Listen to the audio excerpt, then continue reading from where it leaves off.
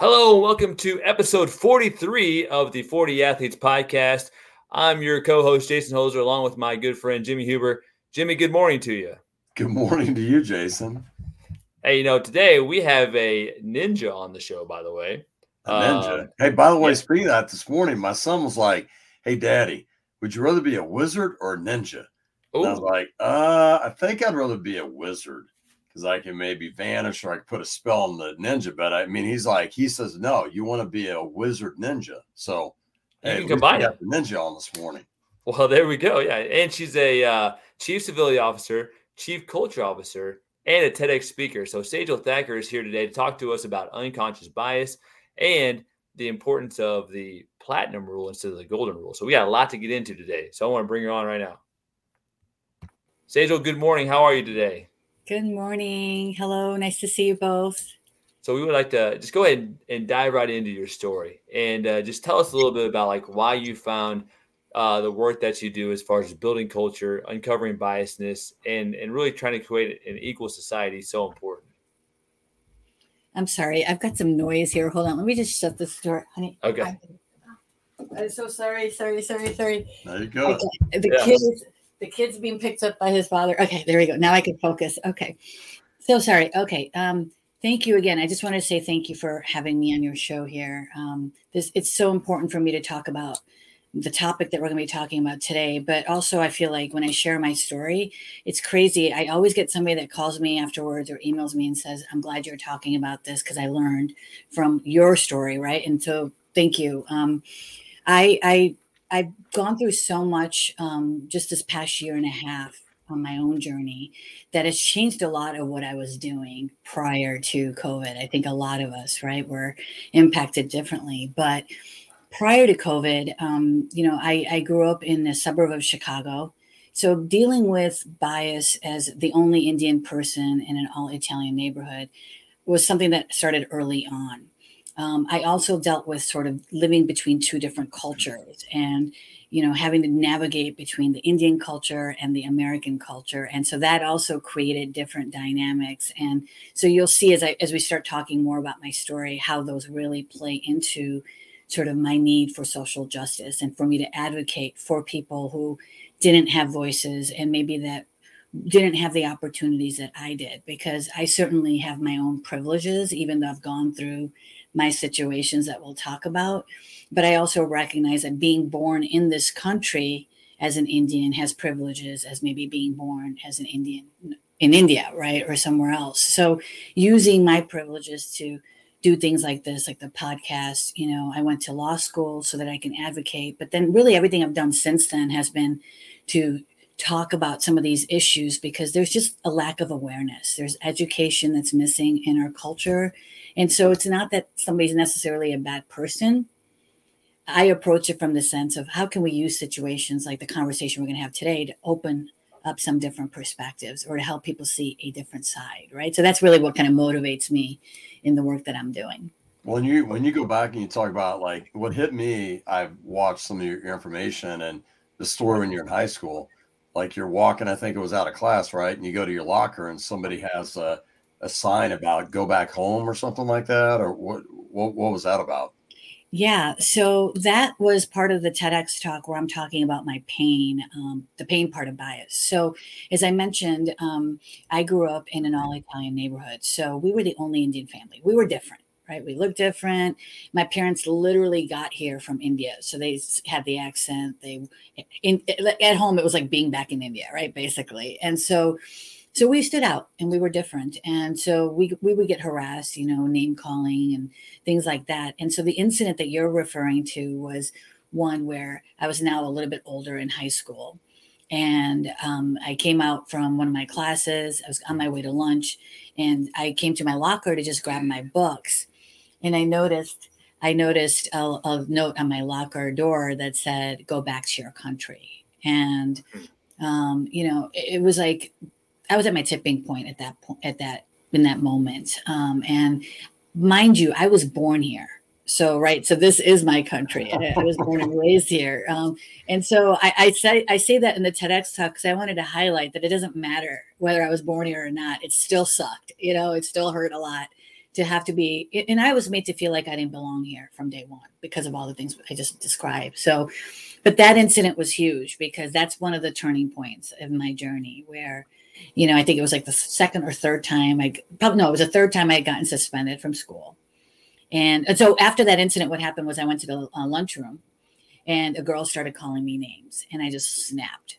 Right. And so I lunged at her and then I was the only one that got suspended. Right. So I talk about some of these incidences that happened in school and that led up to that incident because I really made a decision, at that moment that it's like, okay, I'm going down the wrong path. If I continue, the rage was starting. I was getting really angry. I was fighting back. I was standing up for myself. The pain was really at that point really heavy. Right.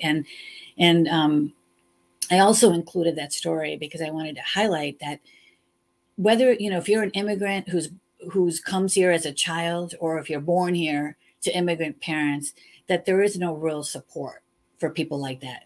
So when I was going through that, there was no support. There was nobody you can talk to about that. There's not somebody at school you can talk to about it. Again, they were treating me unfairly. I was the one getting suspended, in trouble.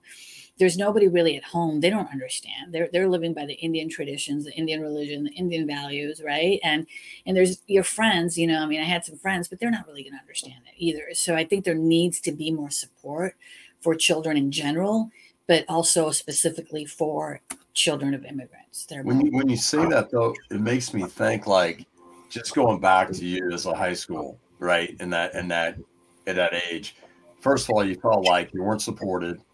You're isolated. They're telling you to go back home. Well, you're at your home, right? You're born there. What do you tell like the kids and people that are in schools or in places and they feel like they're not getting the support and they feel like they're different? What do you tell them?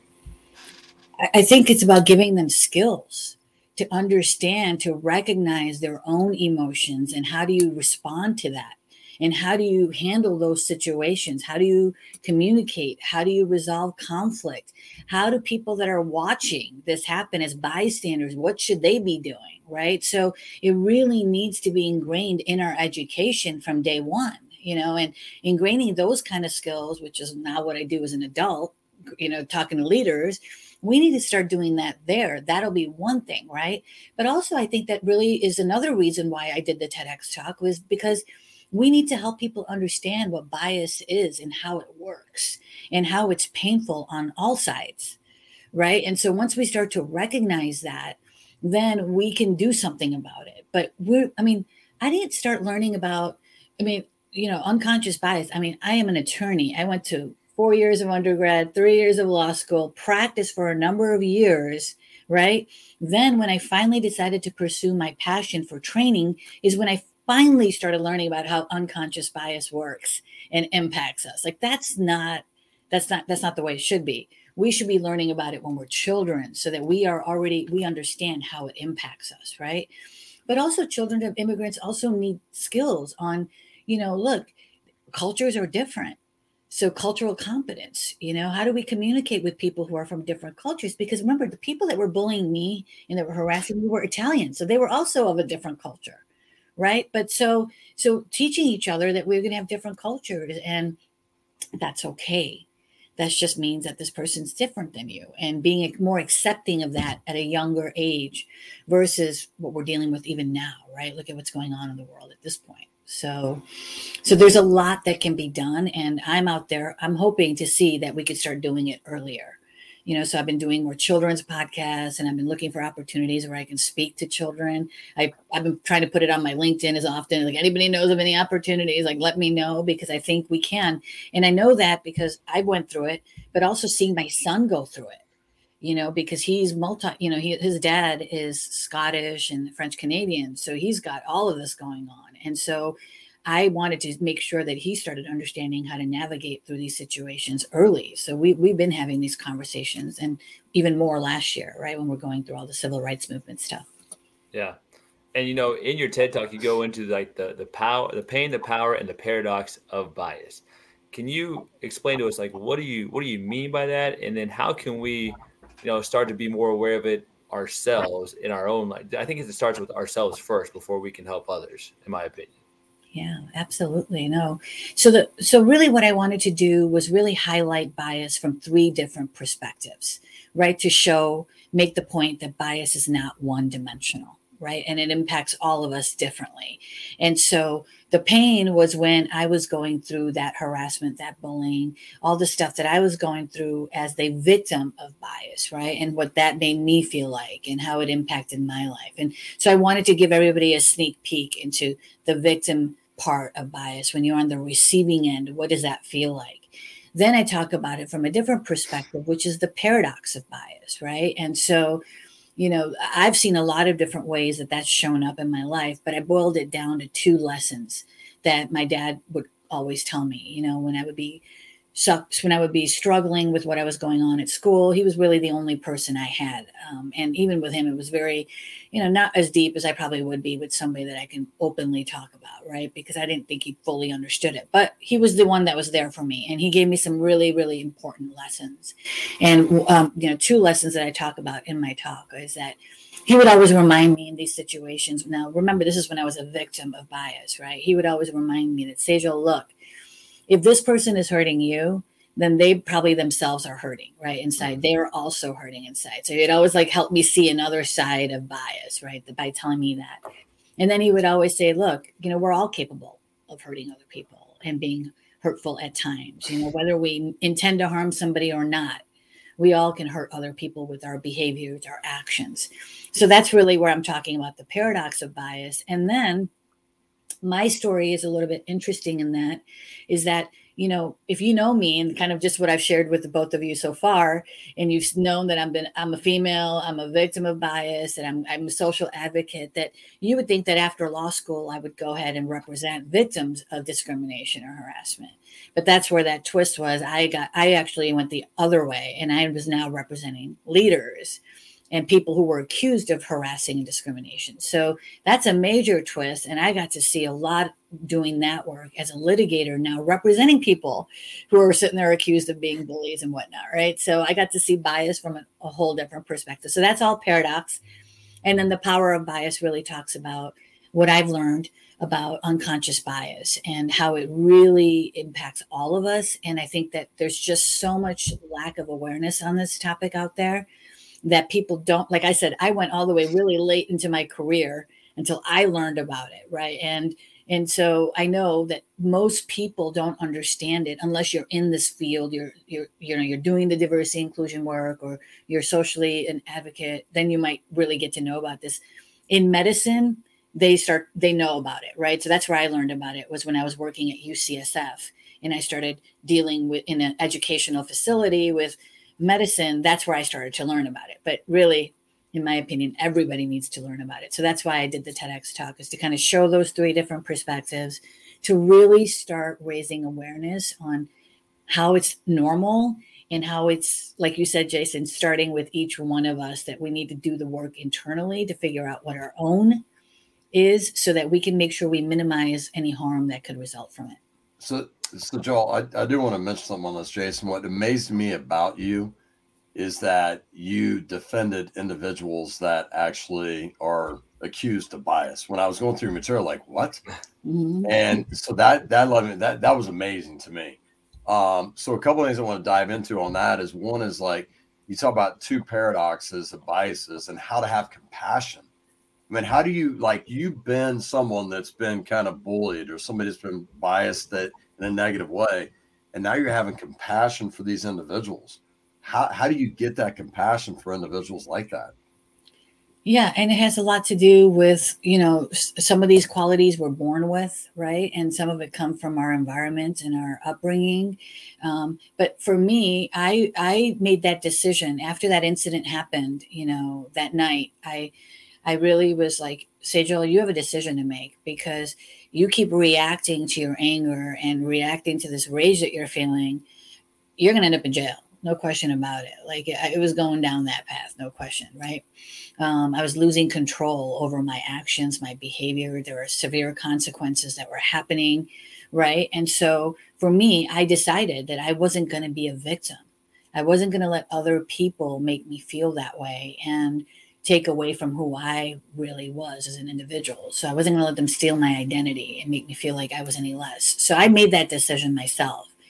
But also being someone that's grown up in two different cultures, I always felt like the outsider. So I was able to see and understand different perspectives on both sides because I never really truly fit into either one.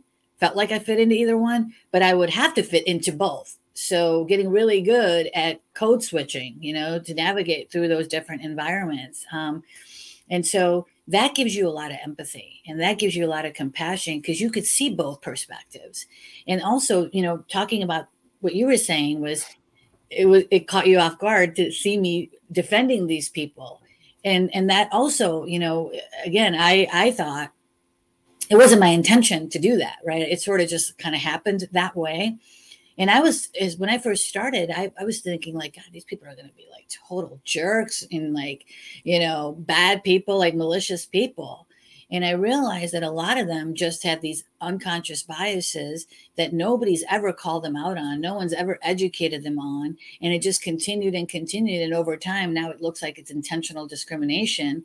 When in reality, if somebody would have stepped in years ago and said, hey, that's not okay for you to do that, and that's not acceptable, then we could have prevented these. And it was just, again, it came back to like ignorance or lack of awareness. Now, that being said, there are a bunch of people that are malicious out there, right? So I'm not saying anybody gets away with anything, right? But I think a lot of it was that I truly have seen this in my career over and over again, where it's well-intentioned people, good people, that are saying things, doing things, not knowing that it's harming somebody else, not understanding that, right? And so a lot of it is just learning that. And I do this work. And I have tons of unconscious biases and I'm learning more every day.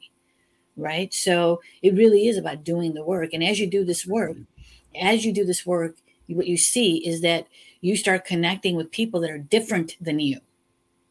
Because the whole thing about bias is that it interferes with your ability to connect with other people who are different than you. So as you start doing this work, the demographics of people who are different than you is going to increase, right? And so your viewpoints, what you're exposed to, is going to increase. And that itself is going to lend to building that empathy, compassion muscles as you're exposed to more, right? Well, and Sejal, I wanted to know, like, how as an adult what are a few ways that we can become more aware of our own unconscious biases, that we can start doing that work at a deeper level to like you mentioned, maybe prevent or be more proactive in preventing some of those situations where we caught ourselves and maybe it wasn't unintentional, but we're like, oh, I just didn't know. And you know what I mean? Like how do we become more aware of our biases? Yeah.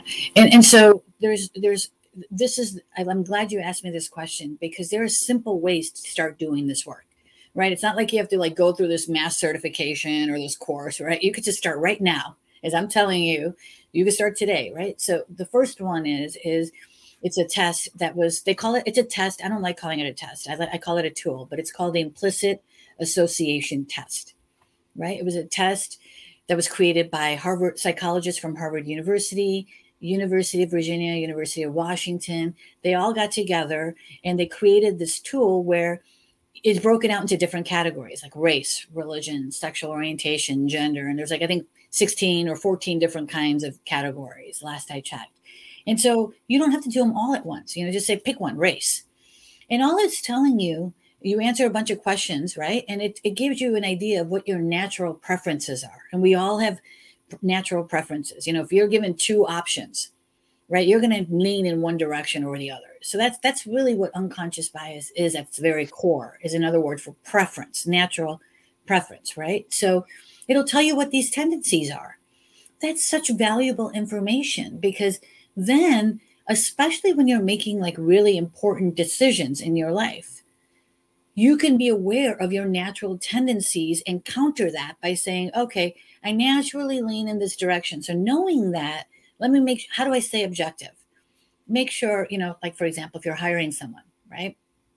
You have a natural tendency. So I'll just talk about myself, right? I was harassed by Italian people. So now let's say I was hiring somebody and I've got two candidates. One's Italian and one's not. I had to recognize that, Sejal, you've got a negative bias against Italian people. No matter what you do, it's always going to be there. Now, I can take conscious steps to counter that, which is what I would do, right? And I would say, knowing that, make sure you review their resume, make sure you review their skills, their abilities, and make sure that you're making the decision based on objective reasons, not your negative bias, which doesn't make me a bad person for having that negative bias. It happens because of what I went through. And that's the thing about bias. It's all based on what you've gone through in your life. So that's one simple way. It's an online tool, free, right? That you can just start to learn about your preferences, like any self-awareness tool, right? You take that information and you use that to help benefit you.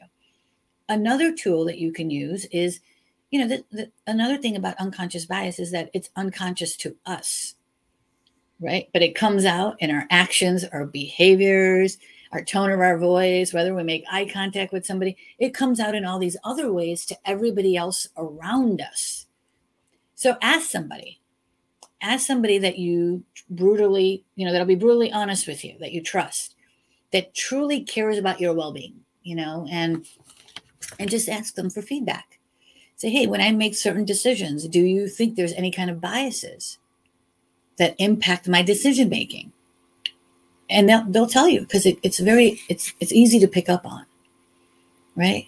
Because we make little comments, we make little jokes, we make little statements about this stuff without even realizing that it could be harmful to somebody, right?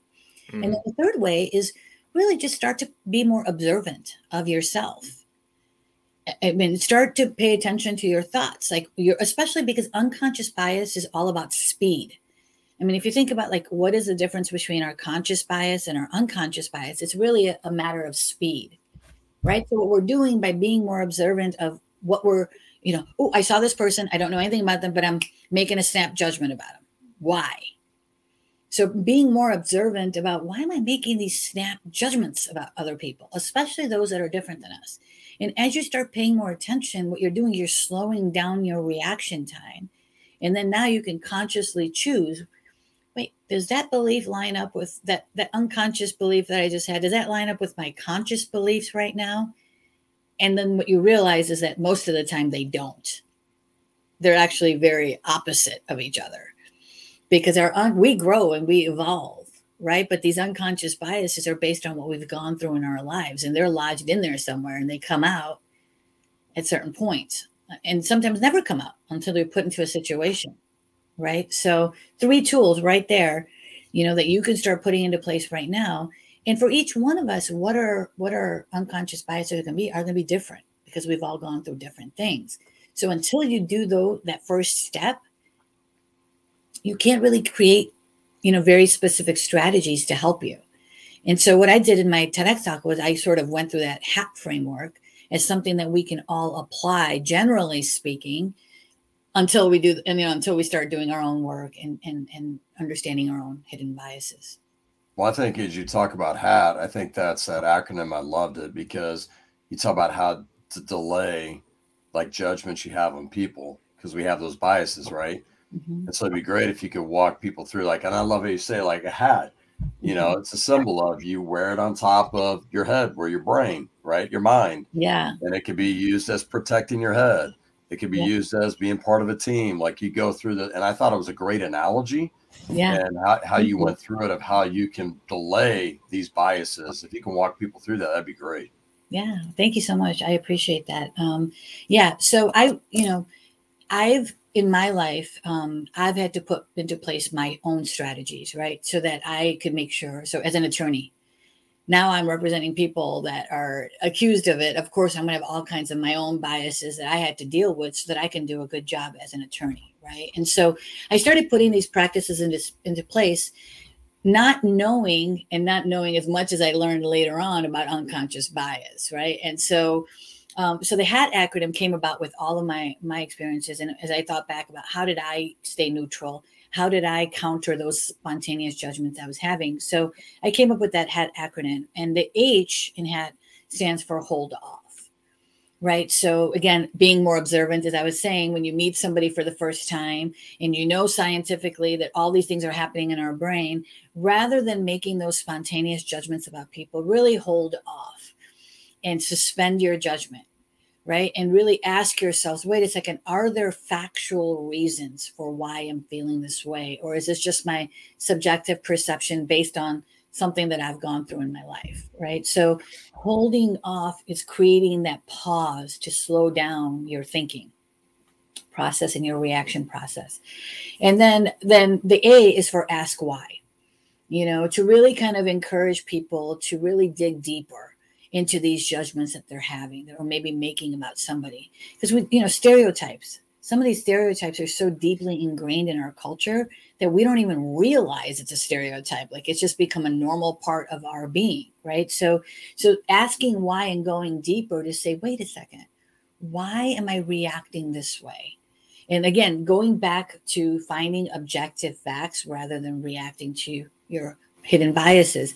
And then thinking about, as you're suspending judgment, as you're asking why, when you're having conversations with people, tapping into that empathy, tapping into that compassion, and assuming that people have that positive intention, right? So that's all about when you start asking why and you start actually listening to somebody, you start to hear things from a different way than maybe if you just react to your judgment, right? So you're really getting to know people by doing this. And then the T is for take action. And really that's where we're saying take action in accordance to your conscious beliefs, what you believe right now, not because of something that's happened to you, because that has nothing to do with the situation here right now that I'm dealing with. And so I kind of just, encourage people to kind of move past the golden rule, right? Which is what we've all kind of grown up with, which is treat people in the way that you want to be treated. And I'm encouraging people, let's look beyond that. Let's treat people in the way they want to be treated. And I think by taking that approach, you tie all of the H.A.T framework together, because now the only way you can treat somebody in the way they want to be treated is if you actually take the time to get to know them, to understand them, rather than just responding to these spontaneous judgments that we all make.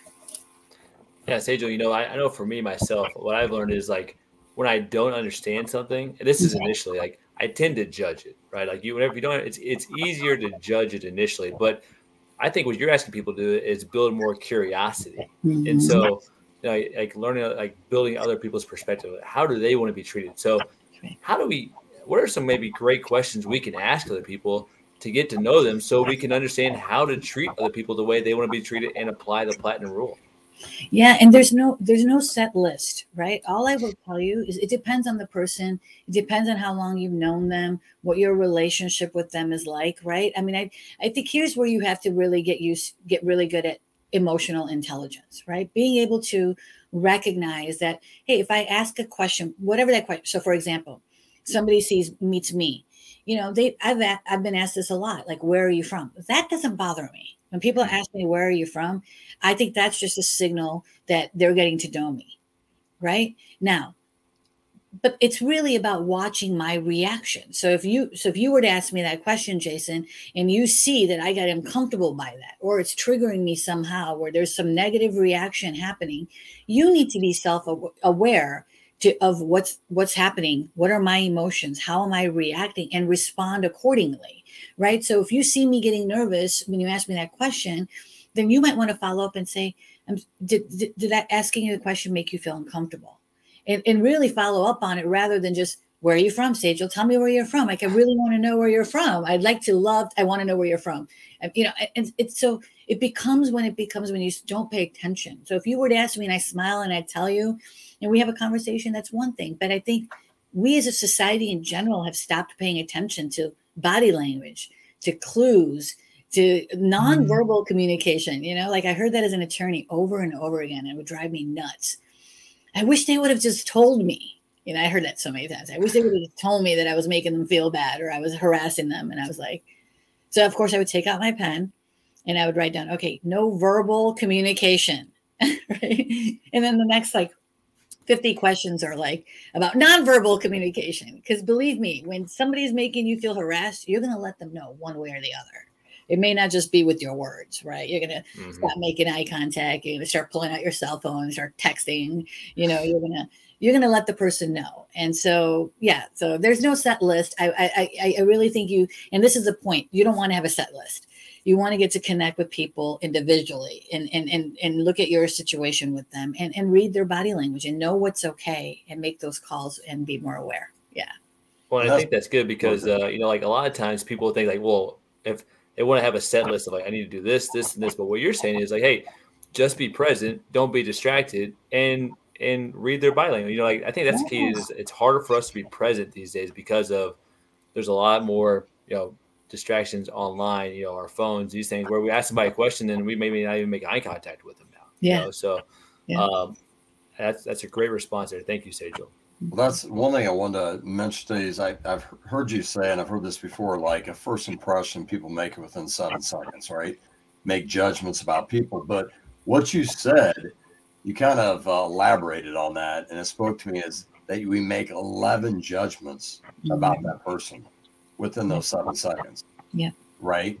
Yeah. So how do we go about maybe not being so judgmental and meeting somebody in the first impressions for the first time? Exactly. Put on your hat. That's the whole point, is that's what it's there. You're going to hold off knowing that you're going to make these judgments about them unconsciously. Okay. So let me just expand on that. So this is why it's so important to wear your hat every day, right? Because we know neuroscience has come a long way. Okay. And it tells us that within the first 7 seconds of meeting somebody, we're going to make 11 judgments about that person. So unconsciously, you're not even aware of it, all this is going on. So unconsciously, you're looking at somebody and you're saying things like, well, and I talk about this in the TEDx talk, wealth, education, social status. So unconsciously, you're going to look at somebody and you're going to say where they, how much money do you think they have? Where they go to school? What's their social? Unconsciously, you're going to make these assumptions.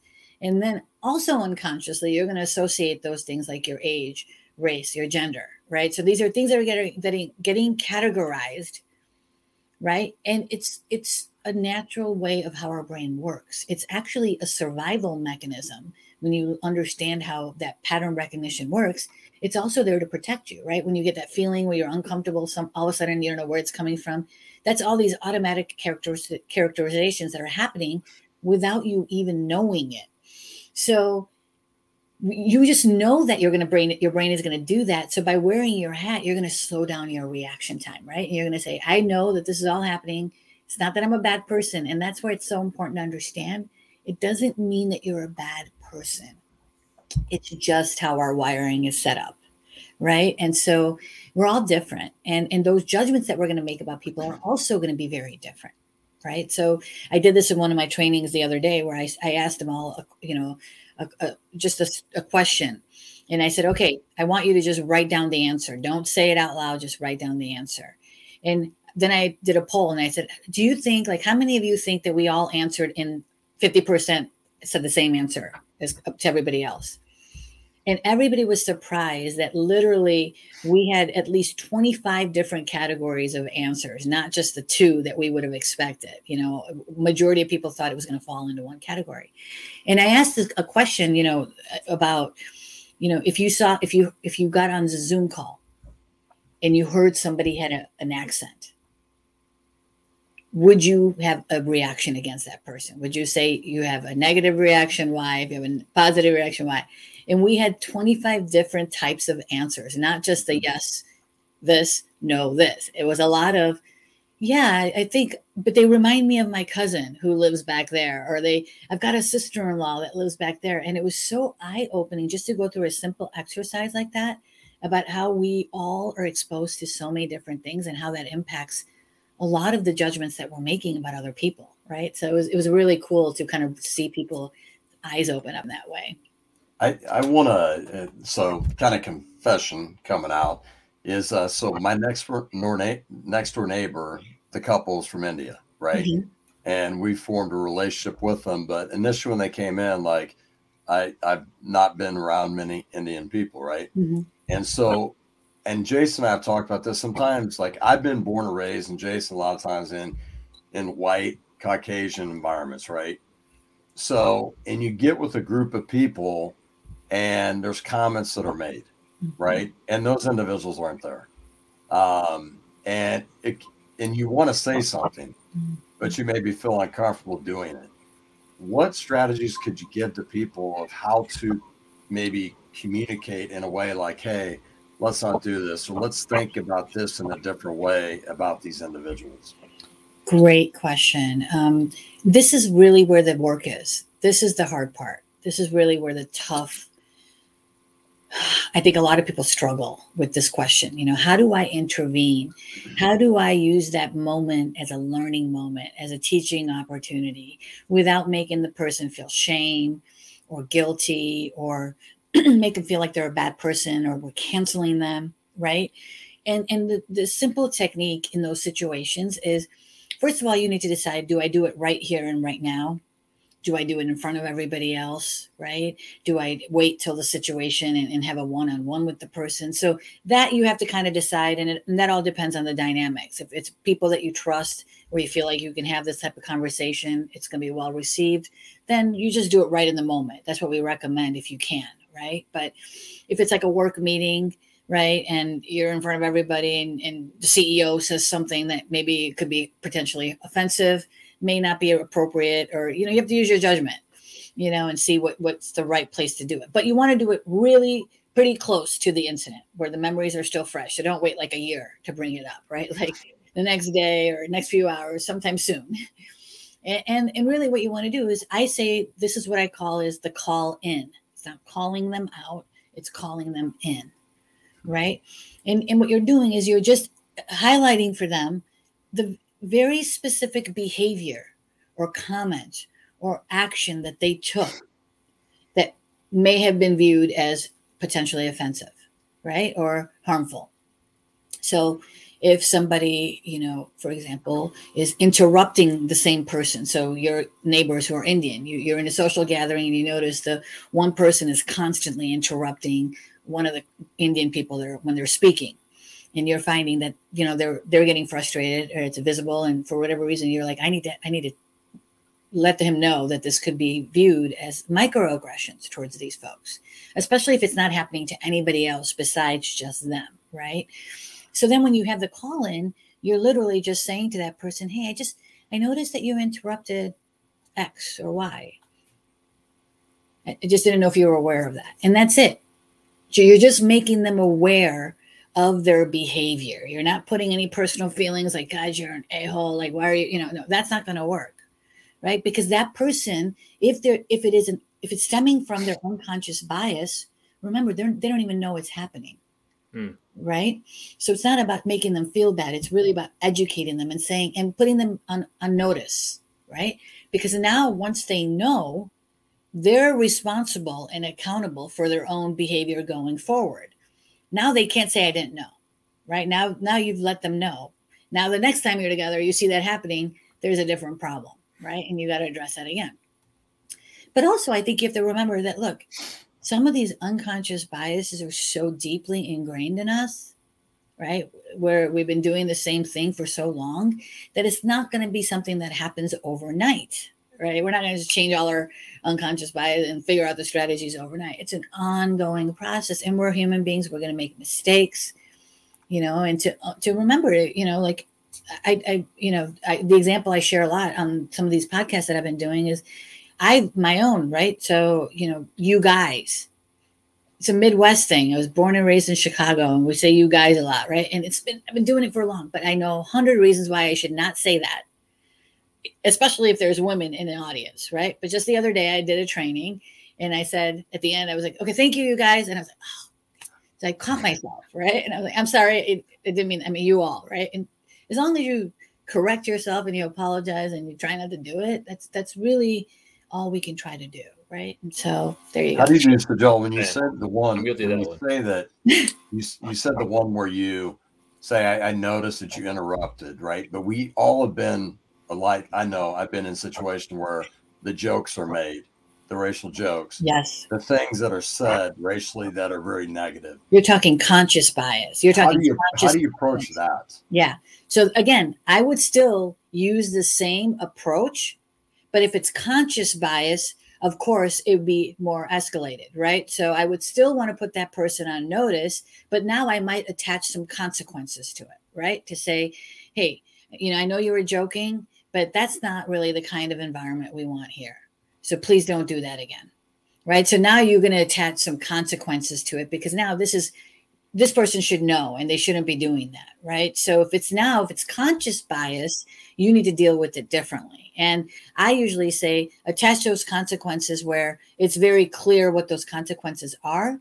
And then if it happens, then you have to follow through on those consequences, right? To make sure that, because you want to create a safe environment for those people, right? So that they feel comfortable coming back into those settings. So they need to know that action is going to be taken if you say you're going to do something, right? So they feel safe coming back into that environment. So yeah, so conscious behavior is different. I was talking more about microaggressions, which is from unconscious. What would you recommend? Like Jason and I have talked about, we've been raised up environments where grandparents or great-grandparents in homes where it's like you're watching TV and there's negative comments made about maybe an athlete of a certain race, right? Color, gender, whatever it is. And you get that where it becomes like a part of you. Yeah. Right. That becomes conditioned into you. Yes. What are ways that parents can really be more vigilant on how they're raising their children to make sure that they're not developing these negative conditioning, that they have these biases for people? Yeah, and this is where, for the people that have dealt with that, and we all have. So, and that's the thing. It's about bias. It's in each and every one of our homes. It just looks different, right? It's the same, has the same harmful effects on certain people. It might be that people who are impacted are different, right? So, my parents came from India, and I remember them making some racist comments about Black people, right? And I'm like, wait a second, right? That's because what they grew up with in India and in here, they came into a society where this was ingrained into what they were already coming into. So I had to work very intentionally to kind of break them, or try to break them of that. But as far as parents, this is something that I've made a huge part of my life, and what I'm again out there talking about too, is exposing your children to differences, diversity, exposing them to more worldviews, using opportunities like to buy books that have different colored people, different diversity in there. I mean, when this whole thing started happening last year, the civil rights, Black Lives Movement, I pulled out some of my son's books, and I just started having conversations about books and what was going on in the books, right? So education becomes key, and we can't just rely on what's being taught at school. It's lacking in the educational system. So we really, as parents, have to be very intentional about exposing them to the different foods, different languages, different cultures, different people. And so if you're living in a neighborhood where there's no Black people, you have to go and find those spaces where you can. And now with virtual, it's easier to do, right? Get on a play date with a bunch of people, and put some, and just start developing those relationships earlier on, if you're able to, right? But if you're not able to, there are things that you could just do in your home, like what movies you watch, right? Start exposing them to different movies, different things on culture that you can watch, different languages, right? So there's absolutely things we can do. And I also think it's also about having more conversations with children about what they're doing when they're at school and the interactions that they're having. And so if somebody comes, I always ask my son, like, so how, did anybody say anything that made you feel really good today?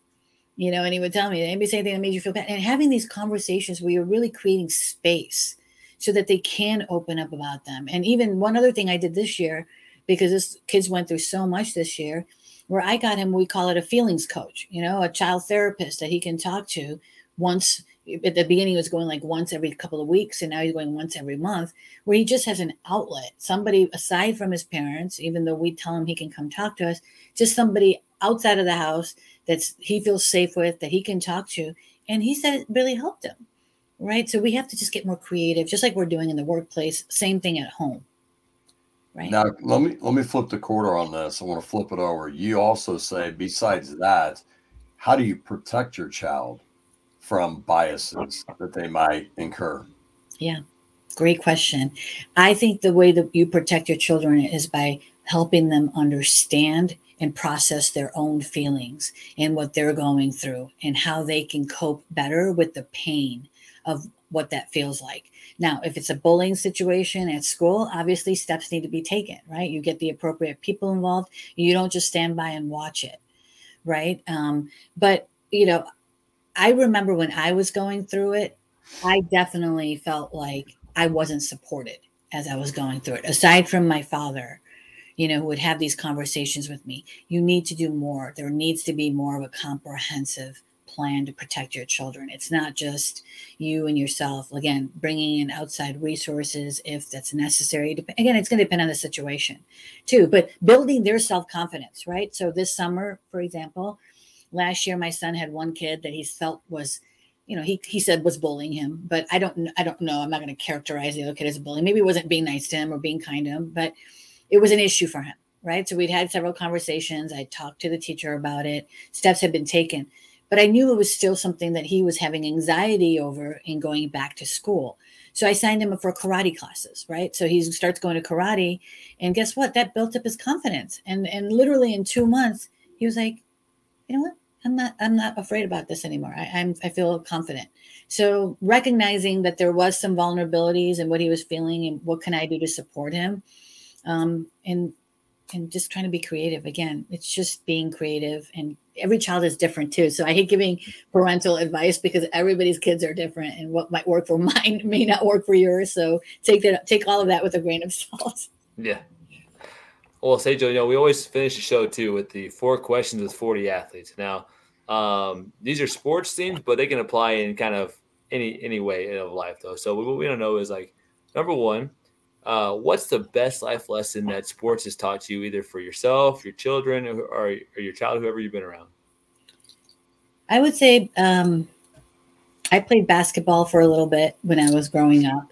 And what it taught me was really being able to make real time decisions, like on the spot, being able to recognize, be aware of your own emotions and everyone else around you and make a quick decision, and being able to trust each other, right? That everybody's going to do their part, and having that trust. So I would say, yeah, the lesson for me is recognizing that when you're working with other people, you have to be aware of where they are, what their motivation, what their skill is, and then trust them and meet them there, right? Yeah, that's teamwork makes the dream work, right? Yeah, Yeah. absolutely. Yeah. Number 2, if you could spin somebody in sports that you admire, either passed away or alive, who would you pick, and why would you pick them? Yeah, this is an easy one for me. It would be Michael Jordan for sure. I'm from Chicago, right? Chicago, yeah, I was absolutely. there Yeah, for the 6th NBA champion. We were there when he was like what was it, MVP for like 5 or 6 times, whatever that was. So we were there. I would say for him, I watched. Have you seen that? What was his documentary? The Last Oh, The Dance. Last Dance. Yeah. Yeah, I watched that a few months ago, and I really I just love him all around. I mean, to me, he is when I think of like an inspiring leader, he's the person that comes to mind, right? Like he started off as like this, I could do it all by myself and I could own the world. And he pretty much almost did, right? But then by the time he got done, as any of us, as we're on our own leadership journeys, right? Now he realizes that I got to rely on other people and see the skills. And so he's just my idol. Like, I think he's just amazing. And I know there's people that have negative things that they say about him, but for me, I'm always going to look at him as like that one picture, where he takes that flying shot. Yeah. That's what I think of when I think of him. Let me ask this: what is the best advice you've ever received from a coach in your life? I would say it's probably just live your passion. Actually, I'm gonna take that back. I think I'm gonna go with a different one. I think for me is the ability, to take whatever, if anything, something negative is happening to you. I remember my dad saying this a lot to me too, that find what it is in that ignites you to move you forward, right? That propels you forward. And so, because there's always going to be crap that's going to be coming at us, and things are going to be happening to us. And so I'm always kind of like, okay, how can I take this and use this to light something inside of me to drive me forward and get out of the situation, right? So I think that would be the advice that I would go with. I love that. And then what if you were hiring somebody, or you're a coach of a team and you're bringing somebody on the team, and you had only one life skill or character trait that they could have, what would it be? Yeah. So I would say determination, right? Again, going back to what I just said, I think that we're going to always have things that are going to happen, and you just need to be determined and have the resilience to just kind of keep moving forward one day at a time. And that's what you've shown throughout your life. I mean, especially going back to high school when that story is like, resilient. And to me, what I want to just comment on and commend you for is like the compassion you have and how you took that, and not like how people could get so angry and bitter, but it made you better. Not only you better, but she made other people better through it as well. Thank you. Yeah, it wasn't always easy. There were some parts where, but yeah, I think and that's the reason why I think my story resonates with people. But I believe that we can all do that. I really do. I think we can all take that and have in whatever way that looks like. And I appreciate the both of you for inviting me here to share, so that hopefully it encourages and inspires other people to kind of own their story and realize that it's going to be okay, right? Just keep going forward. It'll all work out. Well, Sejal, thank you again for joining us today. It's been great having you. I've learned a ton in the last hour or so. How can people learn more about you? How can they connect with you? Where can they find you? So I'm on LinkedIn. That's basically the only social media platform I'm on. I just started Instagram just actually this week, but LinkedIn would be the place. And then Train Extra, my website, if you're interested in what kind of workshops I do, what kind of trainings I do, you could just go to my website, and don't hesitate to reach out if there's anything I can do to support anybody either. As you know, Jason, I'm always posting articles on leadership and culture and bias that I think are helpful. So if anybody needs any kind of specific, like, where do I go for a resource, like, reach out to me. I'm happy to assist and provide resources. Yeah. And the things that you post are insightful, they're quick, and they're easy to implement. So again, thank you for the stuff that you put on that's easily accessible for everybody, Sejal. Well, Sejal, again, thanks for joining us today, and we look forward to talking with you again soon. Sounds good. Thank you. Thanks, Sejal. Bye. Well, Jim, about 160,000 kids stayed home from school on a daily basis from a bullying situation like what Sejal went through. And, the great thing is we can help equip kids to help them understand how to handle these bullying situations where they can stay at school and feel confident. So, Jim, with our 40 Athletes program, where can we learn more about it, and how can we teach them the life skills that are going to help them in those situations? Well, individuals can go to 40athletes.com, and then we have programs on there that they can purchase to walk their kids through life skills training. And also, if it's a sports program or an organization, they can always contact us and we can walk through how we can implement it and kind of, partner up with them to implement life skills and help their kids in the program. And we've also included the link for the discovery call. So if you want to learn more about it, you can click on the link discovery call, find a time to meet with us, and we can show you how to make your sports organization or school a much better, more compassionate school and more equipped with life skills. So, and Jimmy, Jay, I want to thank you for today, because like I said, when you talk about just the bias and you go through, like we've talked, you and I've had conversations throughout our life, how we've become biased on things, right? Mm-hmm. And how we see things, and just having Sejal hearing her story and just ways that we can maybe take away biases we have and be more open to listen, not be so much judging. Because I know I find myself judging at times, and I don't want to be that judge. I want to be more that compassionate person that's more inclusive. So this was an awesome conversation, and she shared a lot of great tips that not only going to help me, but help many other people. Yeah, Sejal is a pretty amazing person. So that's why I find it important to have other people on from different perspectives to help me lower my biases as well, Jimmy. Well, thanks for doing that, Jace. Yeah, no problem. And we'll see you next week on the 40 Athletes podcast.